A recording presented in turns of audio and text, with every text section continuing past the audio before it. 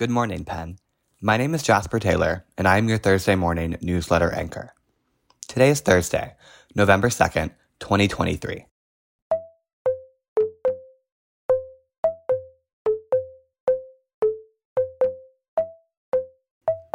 In today's newsletter, Penn will hold a COVID-19 booster clinic, and members of Penn's faculty signed an open letter in support of Israel. But first, President Liz McGill released a plan on Wednesday to combat anti-Semitism on Penn's campus. Today in DP history.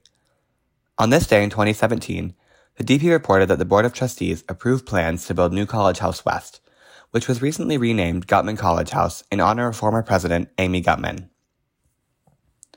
Today's top story is Liz McGill releasing a plan to combat anti-Semitism on campus. On Wednesday, President Liz McGill announced an action plan to combat anti-Semitism following donor backlash. On Wednesday, President Liz McGill announced an action plan to combat anti-Semitism following donor backlash and on-campus student safety concerns.